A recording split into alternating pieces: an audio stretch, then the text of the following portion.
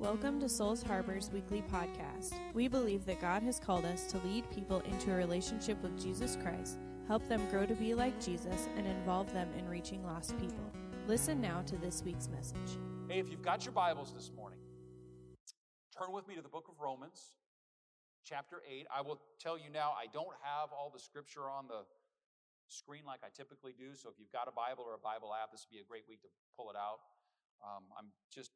Today I'm going to do more teaching, I think, than preaching. I think I said that first service. I don't know if it really worked out that way or not, but I really sat down early in the week and God, what do you want me to share this week? What does the congregation need to hear? And I felt like I was being directed to Romans 8:1. And I went through the process I do every week of, okay, I'm going to put together the sermon and build the sermon. And it just didn't happen. Didn't come together. And so I finally ended up, okay, we're just going to work through Romans 8:1 through about verse 10, if we get that far, verse by verse this week. And I want to share with you some of the things this week as I've studied and meditated on Romans 8 that God's shared with me. And we're just going to dive in this morning. Romans 8:1, it opens like this: there is therefore now no condemnation. And I'm actually going to stop right there for a moment. There is therefore now no condemnation. Think about that word with me for a moment, condemnation. Just listen to it, condemnation. I mean, just the very word, condemnation. It just has a sinister sound to it, doesn't it? It doesn't bring a smile to my face, condemnation. You know, most of the time when we hear that word in our context, our culture, it's somebody looking at us saying, hey, don't you condemn me, and usually the idea behind that is hypocrisy. What a hypocrite, you're condemning me and you don't have any right to judge me. But we need to understand this morning as we dive into this message, into this sermon, that when it comes to God and it comes to the idea of condemnation, God is not like we are. When God brings condemnation, it's a just thing. It's a deserved thing. When God brings condemnation, it's not a hypocritical thing, but it's somebody has done something that is evil, that is sin, that deserves a sentence, deserves judgment, and we miss that sometimes. God's condemnation, like God's justice, is righteous. Maybe another way to think about this idea of condemnation is this, because we don't really use the word often other than to tell people to quit being hypocrites. If I could take you to Terre Haute right now, and the prison over there, and if we could get in, we could go and we could walk down to the area where there are men and women sitting on probably death row, and they've been condemned. And that's more what Paul's saying here, because by condemned for them, what we think of and what that means is they have committed some crime, they have done something that was illegal, they've committed a crime, they've been tried, they've been found guilty, and they've been sentenced. So when Paul says there is therefore now no condemnation, what he's saying to us is, listen, you were condemned. There was a time in your life where you were condemned. In other words, God has looked at you. He has found sin in you. You have committed the crime or the thing of sin. There's been sin in your life, and He has tried you, and He has found you guilty. But there's therefore now no condemnation. And even though you committed the sin and you were guilty, the sentence has not been applied. Now, maybe you sit here this morning and that's not you, but it is me. I'm so thankful that there's therefore now no condemnation upon my life, but I'm going to stand here before you this morning and tell you what you already know. It's not because of my goodness or my grace or my ability or my righteousness or my good looks. Right? It's because of the love and the grace of God. Paul says to the church, there is therefore now no condemnation for those who are in Christ Jesus. Now listen to me this morning. If what Paul's telling me is accurate, it's really important that I know what it means to be in Christ Jesus. Because if I'm reading this right, folks, if I'm getting this, what he's saying that is this, that if you can picture a circle here, if you're in Christ Jesus,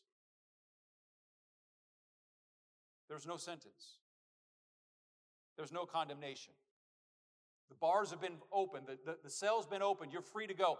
But if I understand that right, if it means to be in Jesus, there is no condemnation, then I got to believe that to be out of Jesus, if I'm stepping out of Jesus, if I'm no longer in Jesus, if I'm out of Jesus, then there is condemnation. And then the only thing that I've got to look forward to is that sentence has been applied. And one of these days, just like in Terre Haute, it will be carried out. I don't know about you all, but I want to be in Christ Jesus. And it's really important that I understand what that is. And Paul gives us some direction as we read on through Romans 8:1. He says, there is therefore now no condemnation for those who are in Christ Jesus, for the law of the Spirit of life has set you free. And all of a sudden, there's something else I need to understand. What in the world, Paul, are you talking about? The law of the Spirit of life. What is this law that you're talking about? This law of the Spirit of life, that if I have it as a part of who I am, then I am in Christ Jesus and I'm not condemned. Because I need to know that. I want to know that. I don't want to be condemned. He says, for the law of the Spirit of life has set you free in Christ Jesus from the law of sin and death. What's this law of sin and death? Now, we tend to think sometimes, and I got to tell you guys, okay, this is not an ice cream message. This is not a cake and frosting message. This is more you ever had a good steak? How many of you like a good steak? If you get a good steak, you need a few things. You need a good fork, and you really need a good knife. Not because it's tough, but because you got to cut a good steak. That's kind of this message. You're going to have to work at it a little bit, okay? This is more of a steak and potatoes message than an ice cream and a frosting message. So work with me here, okay? Hang with me and hear this. Think this through. What is this law of the Spirit of life that has set you free in Christ Jesus and this law of sin and death? And I think it's really important. I think part of the way we can understand this is to go back to something Paul wrote a little bit earlier in Romans 6:23. How many of you know what Romans 6:23 says? Everybody that was in first service. And some of the rest of you as well. You're all going to recognize it here in a moment. It goes like this, okay? Y'all ready for this? This is the law of sin and death. The wages of sin is death. You recognize that? The wages of sin is death. That's a law. Another way you could look at it, it's not Mosaic law, it's a principle. God says, here's this principle. If you choose to live your life enveloped by sin, if you choose to live your life consumed by sin, if you choose to live your life intentionally living out sin, the consequences of that is death. That's a law. That's a principle. And maybe the principle, if we want to look at the principle of the law of sin and death, maybe we can find the principle of the Spirit of life in that same verse. And we can, because the next part of it, you all know, the wages of sin is death, but the gift of God is eternal life. What is Paul telling us? He's telling us that if we are in Christ Jesus, if we've received the gift that God offers us, the gift of Jesus Christ, then all of a sudden we're no longer condemned. We're free. And I ask you this morning, have you received that gift? Are you in Christ Jesus? Are you free of the condemnation, the judgment, the justice of God? Said, Pastor Barry, I don't know. Maybe the most important thing you ever figure out. Let's read a little further. He goes on verse 3 and he says, For God has done what the law, now when I talk law here, for God has done what the law, weakened by the flesh, could not do. So now let's talk about that law. For God has done what the law, weakened by the flesh, could not do. So when we talk about law there, think 10 commandments. How many of you know the 10 commandments? I think first service I got 5 of them. And with a little help, I think we made it all the way to 7. Now that's not to say that your pastor doesn't know the 10 commandments. I know where to find them, and I certainly know what not to do, how not to live my life, but to put them in order, I didn't actually prepare very well to be able to do that. Thou shalt not lie, thou shalt not steal, thou shalt not commit adultery, don't have any idols, don't have any other gods before me, don't covet your neighbor's Corvette, don't covet your neighbor's Cadillac, don't covet your neighbor's wife. I don't know, that's right. I mean, we got a pretty good grasp on the Ten Commandments. So when he says, God has done what the law, weakened by the flesh, could not do. Think Ten Commandments. Think Ten Commandments, but also think the Great Commandment, because do you know how I managed to keep the Ten Commandments even though I can't stand here in front of you right this moment and quote all of them? It's because I remember what Jesus said. He said the great commandment, the great two commandments are love the Lord your God with all your heart, soul, and mind, and your neighbor as yourself. And here's what I know, that if I love the Lord my God with all my heart, my soul, and my mind, and I love my neighbor as myself, and my neighbor is all of you and my wife and my kids and my family, then I'm not going to break any of the Ten Commandments. You think about that for a second. If I'm loving God with all my heart, soul, and mind, and my neighbor like myself, I'm not going to commit adultery. I'm not going to commit murder. I'm not going to covet. I'm not going to break any of the Ten Commandments. So think the Great Commandment. Think the Ten Commandments. You could think James. James has a passage in it you all will recognize, and it goes like this. It goes, my paraphrase, it goes, for him that knows to do good, y'all recognize this? For him that knows to do good and doesn't do it, it is sin. Think that. So Paul's telling us, he says there's no condemnation, and he tells us the reason there's no condemnation is because God has done what the law, weakened by the flesh, could not do. In other words, the law, the Ten Commandments, the law, the great commandment, love your neighbor as yourself, and the Lord your God with all your heart, soul, and mind, the law of just know to do good and actually do it, not one of us can keep it. Now, theoretically, potentially, on paper,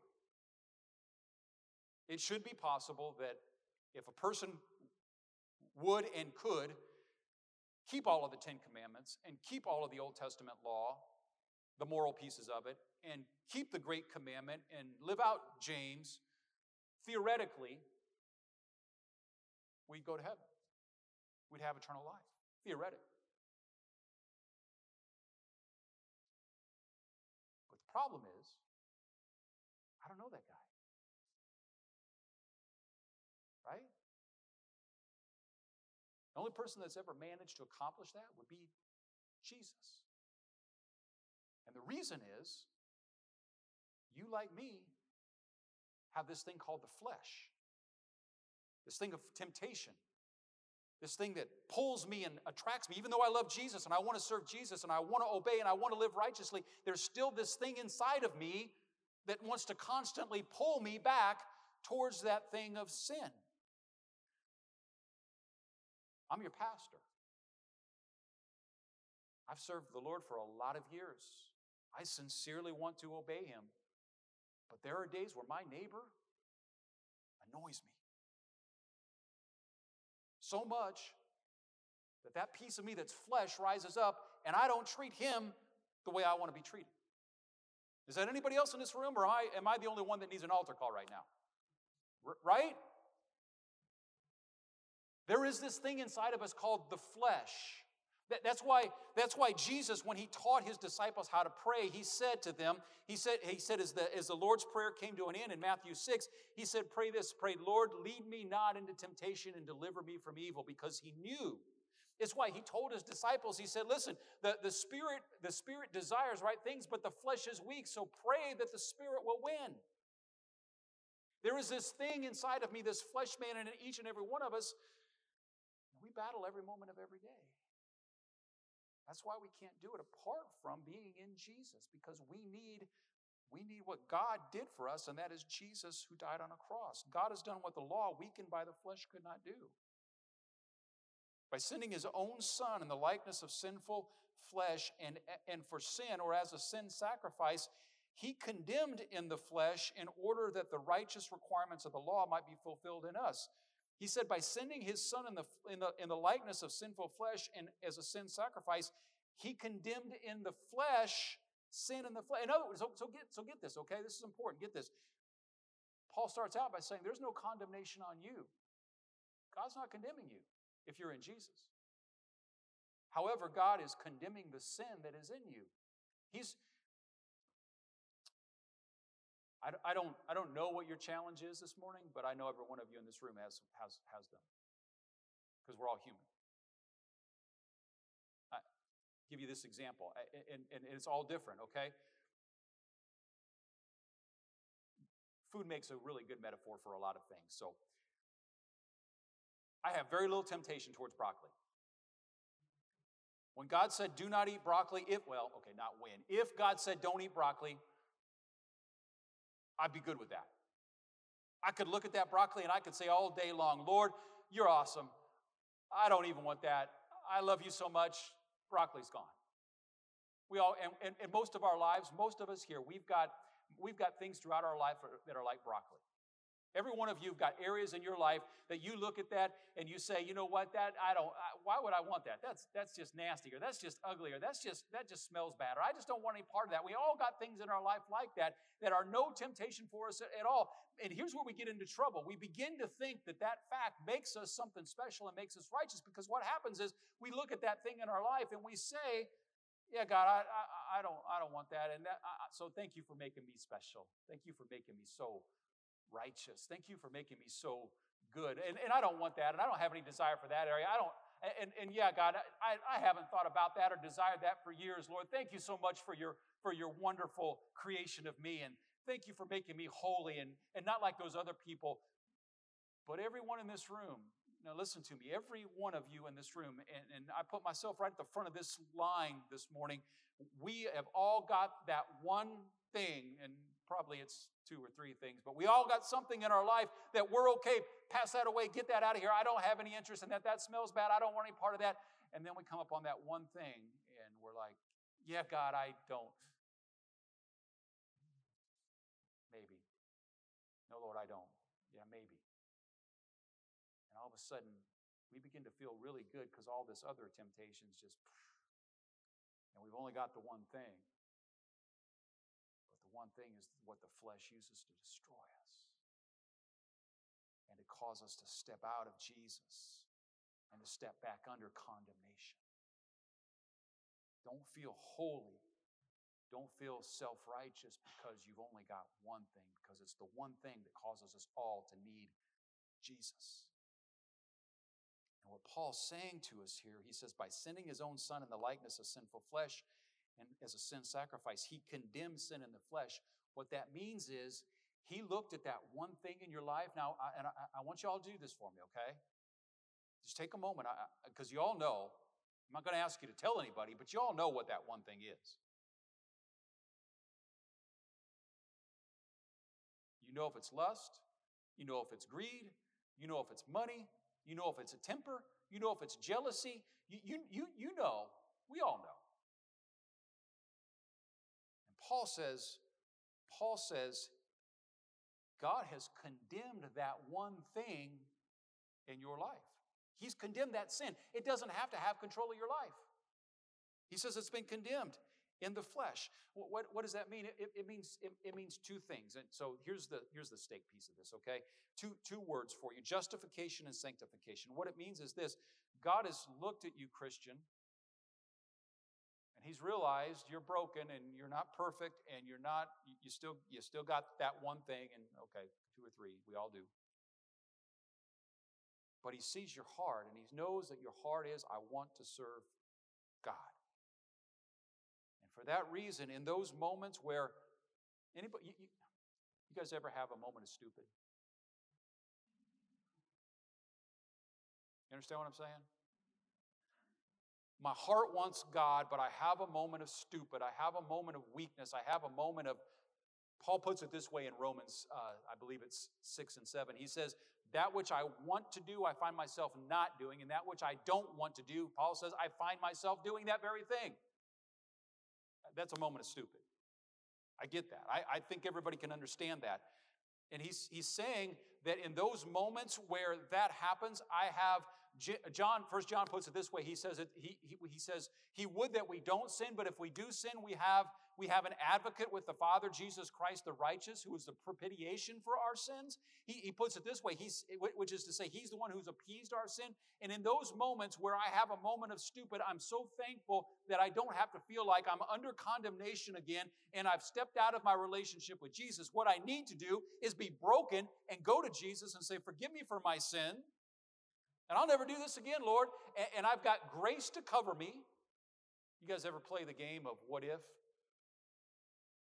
What if Jesus comes and just a moment before Jesus comes, I let a bad word go out of my mouth? Heaven or hell? What if just before Jesus comes, I have a moment, a jealous thought, just before Jesus comes, and before I have time to repent of it, the rapture takes place? Heaven or hell? You ever play that game? Maybe I'm weird, I don't know, but I did. I'm so thankful for grace. I'm so thankful for grace. I'm so thankful that there is therefore now no condemnation that are in Christ Jesus, justified before God because Jesus paid the price. However,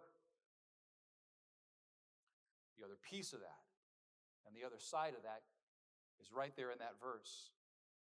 He says, by sending his own Son in the likeness of sinful flesh and as a sin offering, he condemned sin in the flesh in order that the righteous requirements of the law might be fulfilled in us. Here's what I would say to you this morning. Don't play games with God. There is a difference between being the one who does everything in his power, and his heart is, God, I want to serve you, and Lord, I want to obey you, and having a moment of what I call stupid, and having a moment of weakness and a moment of failure that I repent of. There's a difference between that and being the person that says, God, I got all that stuff out of my way, but this one thing, Lord, I really kind of like it, and I know there's therefore no condemnation, so I'm going to be really okay with that being in my life because I'm going to believe that you said there's no condemnation, so I can keep that sin in my life, and I can be happy with that sin in my life, and I can celebrate that sin in my life, and I can live that sin out in my life, and I'm not going to worry about the consequences because that's a whole different thing. Because all of a sudden my heart is not in Jesus, my heart is in me and what I want, and that's a whole different thing. And Paul says, and it's put forth throughout the New Testament, First John talks about it as well, that if I choose to live my life intentionally living in sin, then I'm not in Christ Jesus. Don't play games with God. You understand what I'm saying? Thank God for his grace. Thank God for his mercy. Thank God for his patience. Thank God that I can be in Christ Jesus even though I'm not perfect. But don't play games with God. He knows the condition of your heart. He says, and Paul explains it this way, he says, walk in the Spirit. He says that the righteous requirements of the law might be fulfilled in us who walk not according to the flesh, but according to the Spirit. For those who live according to the flesh set their minds on the things of the flesh, but those who live according to the Spirit set their minds on the things of the Spirit. For to set the mind on the flesh is death, but to set the mind on the Spirit is life and peace. For the mind that is set on the flesh is hostile to God, for it does not submit to God's law. Indeed, it cannot. I believe this, and I can support it biblically. God's plan for your life and my life is this, that we live moment by moment consciously aware of the presence of God. Do you understand what I'm saying? Come here, Ruthie. You'll have to come up here because everybody on camera's got to see you. I'm in trouble. I am in trouble. Turn around and look at them. Say, hi, everybody. Hi, everybody. If my wife is in my house, I did this first service and she wasn't on camera and she was okay with it. My wife is in my house. She's in the upstairs room. She's in the back side, the end of the house in the bathroom. And I'm downstairs somewhere in the living room and I don't know she's there. I'm not going to know. I'm not going to be consciously aware of her presence. Right? And she's far enough away, I'm just not going to be consciously aware. Look at that, honey. You're getting hearts thrown up. They don't throw me up hearts very often. You're cuter than I am. But if my wife's in the same room with me, and even if my back happens to be to her and she's this close, it ain't going to take me very long, and I'm going to be consciously aware that she's there. You're not supposed to hide behind me, though. Thank you. You're welcome. Do you understand what I'm saying? It is God's will for your life that you live your life moment by moment, day by day, hour by hour, consciously aware of the presence of God. Do you understand the key to that? That was the illustration there. The way you live consciously aware of the presence of God is you don't live here and God lives here. You live here and God lives here. You keep him close. You understand what I'm saying? You keep him close. That's why Paul in Galatians 6, and I'd encourage you to go read it, he says this, walk in the Spirit, and you won't fulfill the lust of the flesh. You know why that is? Those of you that have been around a while, those of you that have been in church for a while, those of you that remember the days of altar calls, and those of you remember the days of Sunday nights where you really tarried at the altar, and you don't even know what that word tarry means anymore, where you waited at the altar, those of you that remember the moments where the presence of God came down so strongly that you just had an overwhelming sense of being in the manifest, the physical presence of God, you know that in those moments, Satan didn't show up to tempt you. The flesh didn't rise up to tempt you. Now, Satan, he's dumb, but he's not stupid. And by that I mean he's dumb in that he thinks that he's going to beat Jesus one day, beat God one of these days. He's dumb in that way, but he's not stupid in that he's not going to show up in your life in the moment where you're walking and living close to the presence of God, the manifest presence of God. When he's going to show up is 2 weeks later, or 3 weeks later, or 2 months later, or 3 weeks later, or 3 months later, when you've let that presence go from here to here, and all of a sudden that flesh man can rise up and pull you away. Walk in the Spirit and you won't fulfill the lust of the flesh. I want to end with this. A lot of years ago when the church made the division between Catholicism and Protestantism, so we're talking a long time ago, Protestants, because at that point had the feeling that everything Catholic was bad and we got to do everything our own way and new. We sometimes threw out some good stuff with the stuff that we disagreed with. And one of those things was a thing called daily office, which is making a resurgence in Protestant churches, many of them. Have you ever heard of daily office? Do you understand what I'm talking about, anybody? If you've ever read any books or teaching on spiritual formation, you probably ran across this. Basically, the daily office is this idea that throughout the day, in the morning, I start my day focusing on the Lord. And it may be I get up and I pray, or I get up and I read my Bible, I get up and I meditate on the presence of God, whatever. And many of us do that.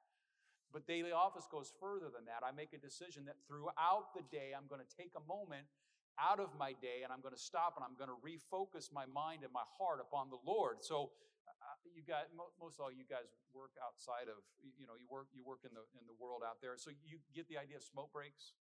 How many are familiar with smoke breaks? 10 o'clock you get a smoke break, right? You get to go smoke a cigarette.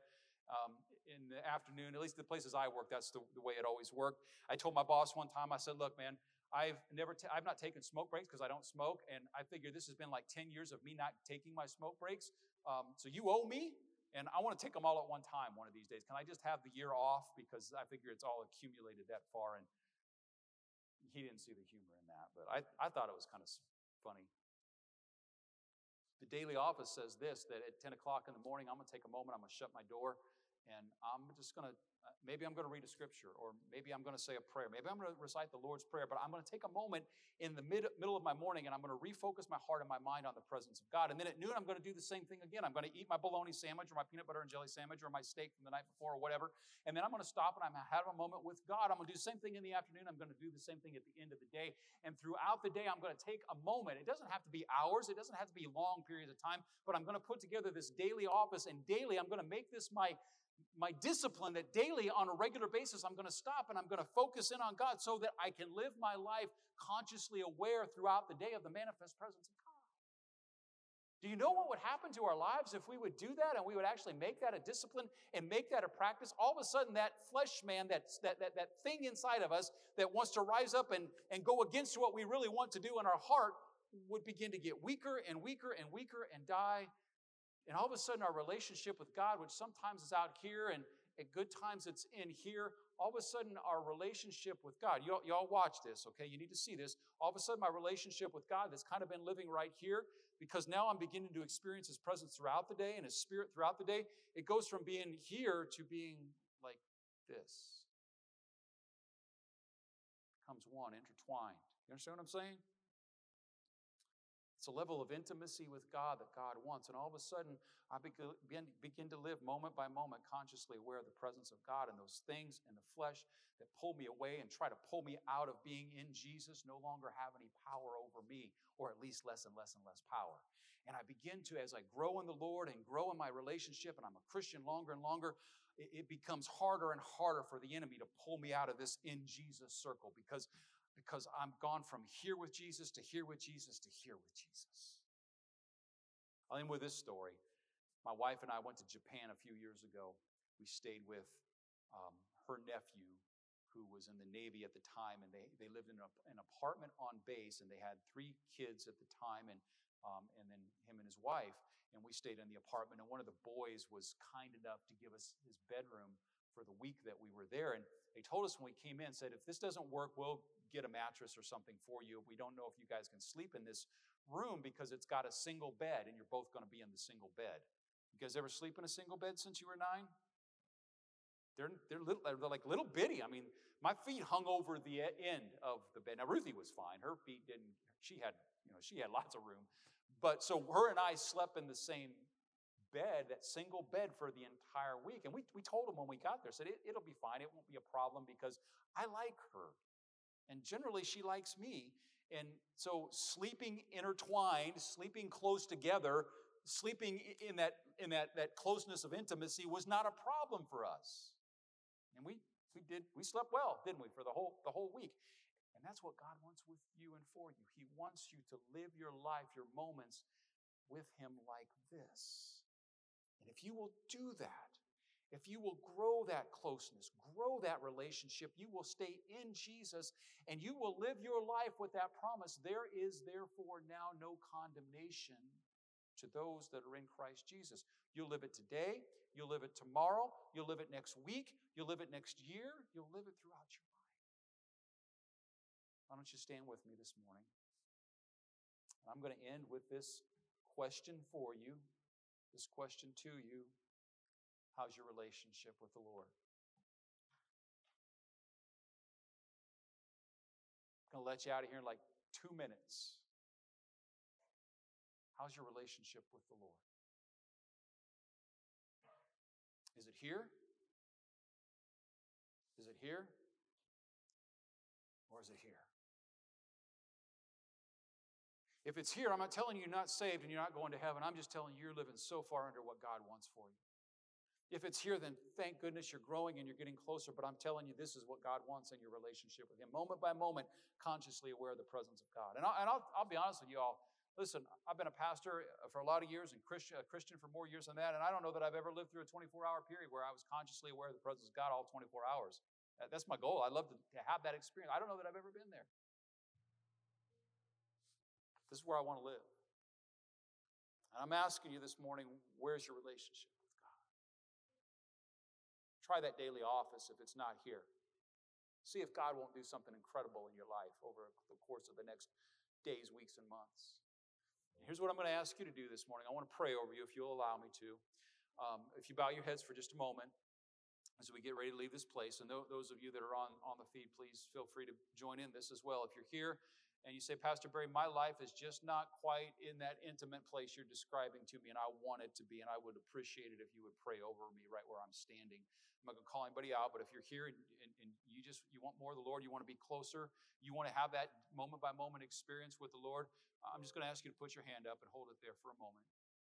And I'm going to pray over you right where you're at.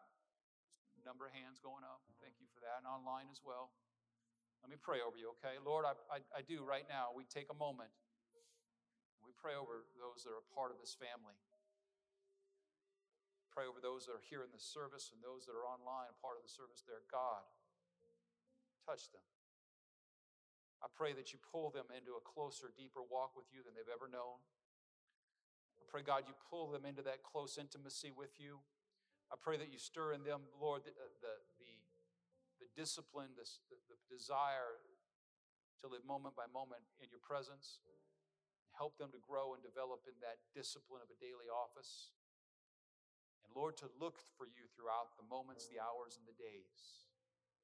Lord, I ask you to continue to grow them, grow that spiritual man that's in them. And Lord, I just pray, kill that flesh man that we all struggle with.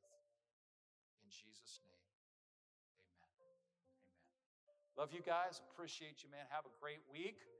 And I will see you soon. You guys online, same thing. Have a great week. Thank you so much for being a part of service today. Thank you for listening to this week's podcast. If you're looking for a church home or are interested in what God is doing through Souls Harbor, visit us at www.soulsharborag.com. If you have an encouraging story of what God has done in your life through these podcasts, please share it with us at sharbor@indy.rr.com.